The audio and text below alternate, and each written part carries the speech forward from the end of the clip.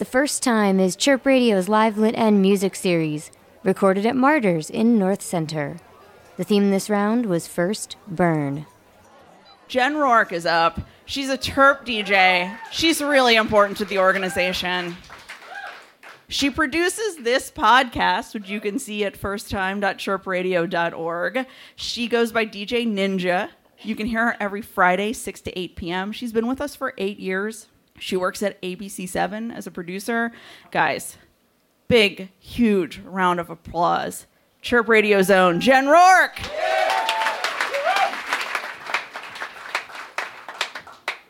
It is 9 days before Christmas, and I am about to be broken up with for the first time. You've all seen this movie. Guy and girl date for a long time. One of them's ready to get married. One of them's not. It's got to end. It is shocking to be broken up with. Never mind that we hadn't really been speaking since Thanksgiving. Never mind that I had already signed up for yoga, Habitat for Humanity, and therapy, just in case I had some free time coming. Never mind that an hour before the breakup, I told my friend, I'm about to go over and get broken up with. I was shocked when it actually happens. Because when you break up with someone, it's like watching one of those tidy crime procedurals. Like, it's suspenseful, but you know how it's going to end, right? David Caruso is going to look into the camera like he just satisfactorily ate a baby for breakfast. He's going to take off his sunglasses, put them back on, and then you know that justice has been served. We don't need the follow-through.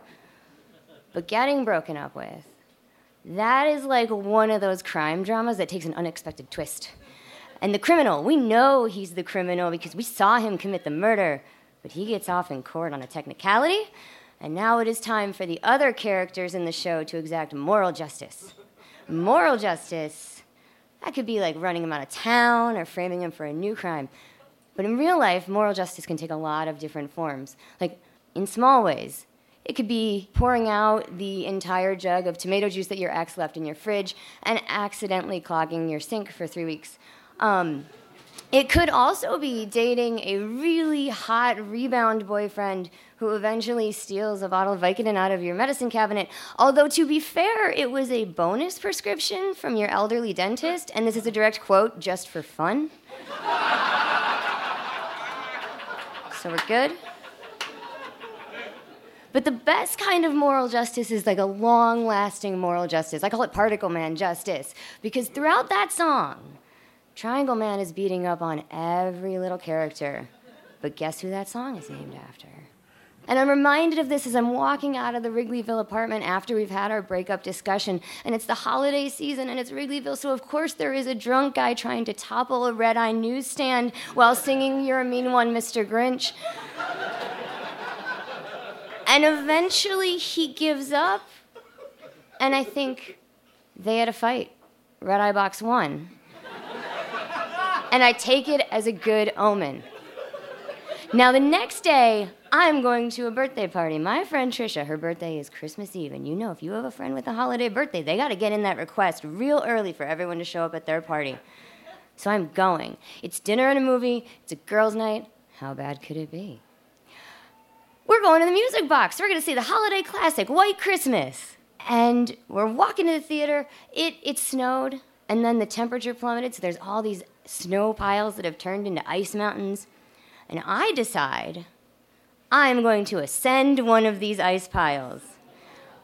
It is the first of many poor life choices that year. And of course, the ice pile collapses underneath me, and I fall on top of this mush of snow. And something about that just rattles me. I'm staring at the chaser lights on the marquee of the music box. And I realize that I no longer have someone to pick me up when I fall. And that's not a poetic line. I fall a lot. I need a lot of help.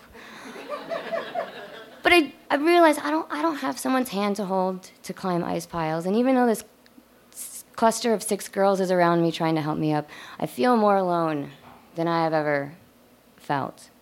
I realize that at Christmas I'm going to have to explain to 40 relatives why what's-his-name's not there. And I realize that I'm going to be alone on New Year's Eve at midnight for the first time in years.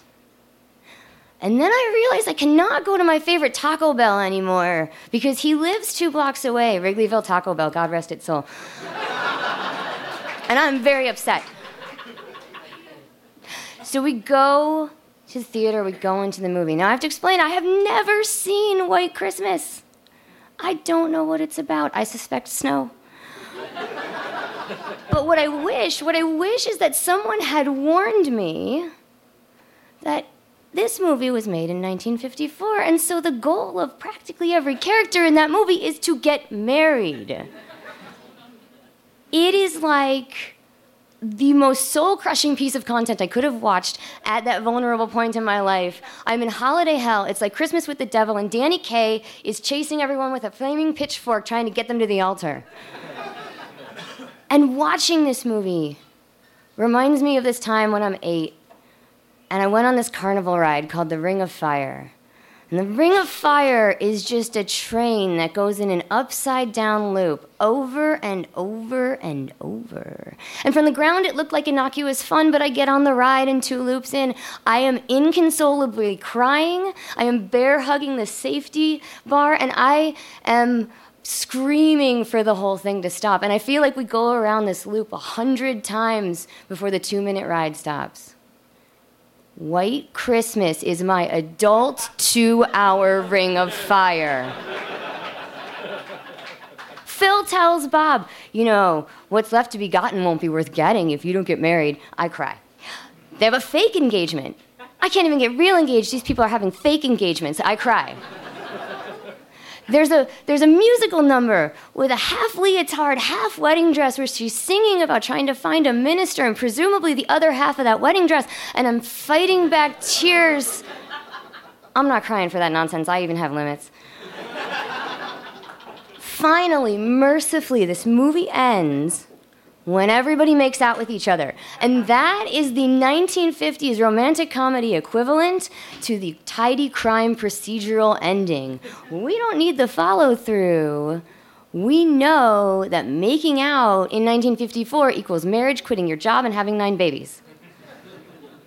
Now, the next year of my life would go by about as slowly as that movie. It definitely had its low points. I was not alone for New Year's Eve. However, I did fall asleep on the couch from 11:55 to 12:05. I did legitimately see someone severely burned in an apartment fire, and in a frenzied panic, I call my ex. Don't do that. I sign up for online dating for the first time, and then immediately sign off when my worst fear comes to fruition and someone messaged me with this question: didn't we go to college together? Also, don't do that. There are some high points in the year, though. I got drunk on $5 Gumball Head at Kuma's Corner with my friend Bree, and then we went to the Aragon and watched Weezer play Pinkerton top to bottom. Yeah. Bree was actually really great. She happened to be a newlywed that year, but she was really great at coming up with distractions. Want to atrophy your brain? Here's 7 seasons of Sex in the City. Bree, we should go on a Halloween bar crawl through Wrigleyville.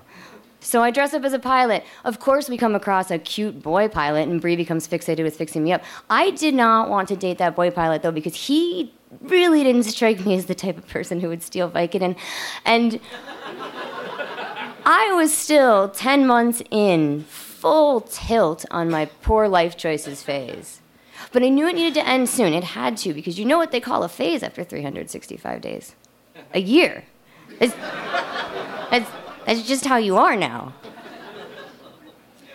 So I finally, this past Christmas, many years later, I hadn't gone back and watched White Christmas, and I finally go back, and I watch it with my husband, and he has never seen it.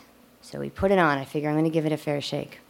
And about 45 minutes in, as they're launching into the 3rd rendition of There Were Never Such Devoted Sisters, he looks at me and goes, "How long is this movie? Do we have to watch this whole thing? It is awful." Thank you.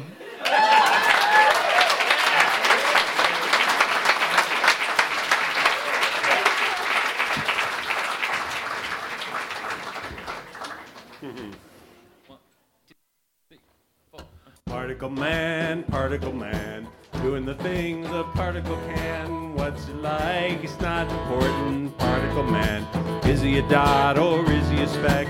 When he's in the water, does he get wet? Or does the water get him instead? Nobody knows. Particle man. Triangle man, triangle man. Triangle man hates particle man. They have a fight, particle wins. Particle man.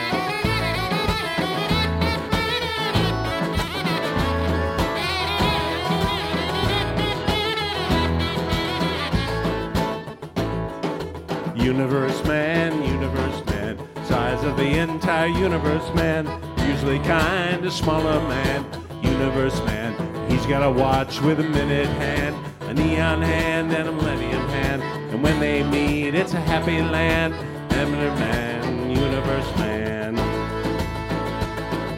Person man, hit on the head with a frying pan, lives his life in a garbage can, is he depressed or is he a mess? Or is he totally worthless? Who came up with person man? Degraded man, person man. Triangle man, triangle man. Triangle man hates person man. They have a fight, person wins. Triangle man.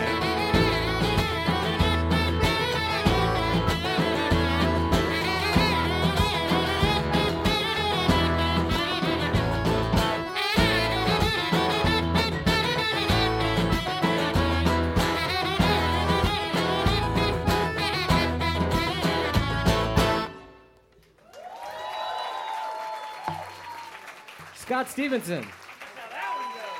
You can find this and other CHIRP Radio interviews and podcasts at chirpradio.org/podcasts.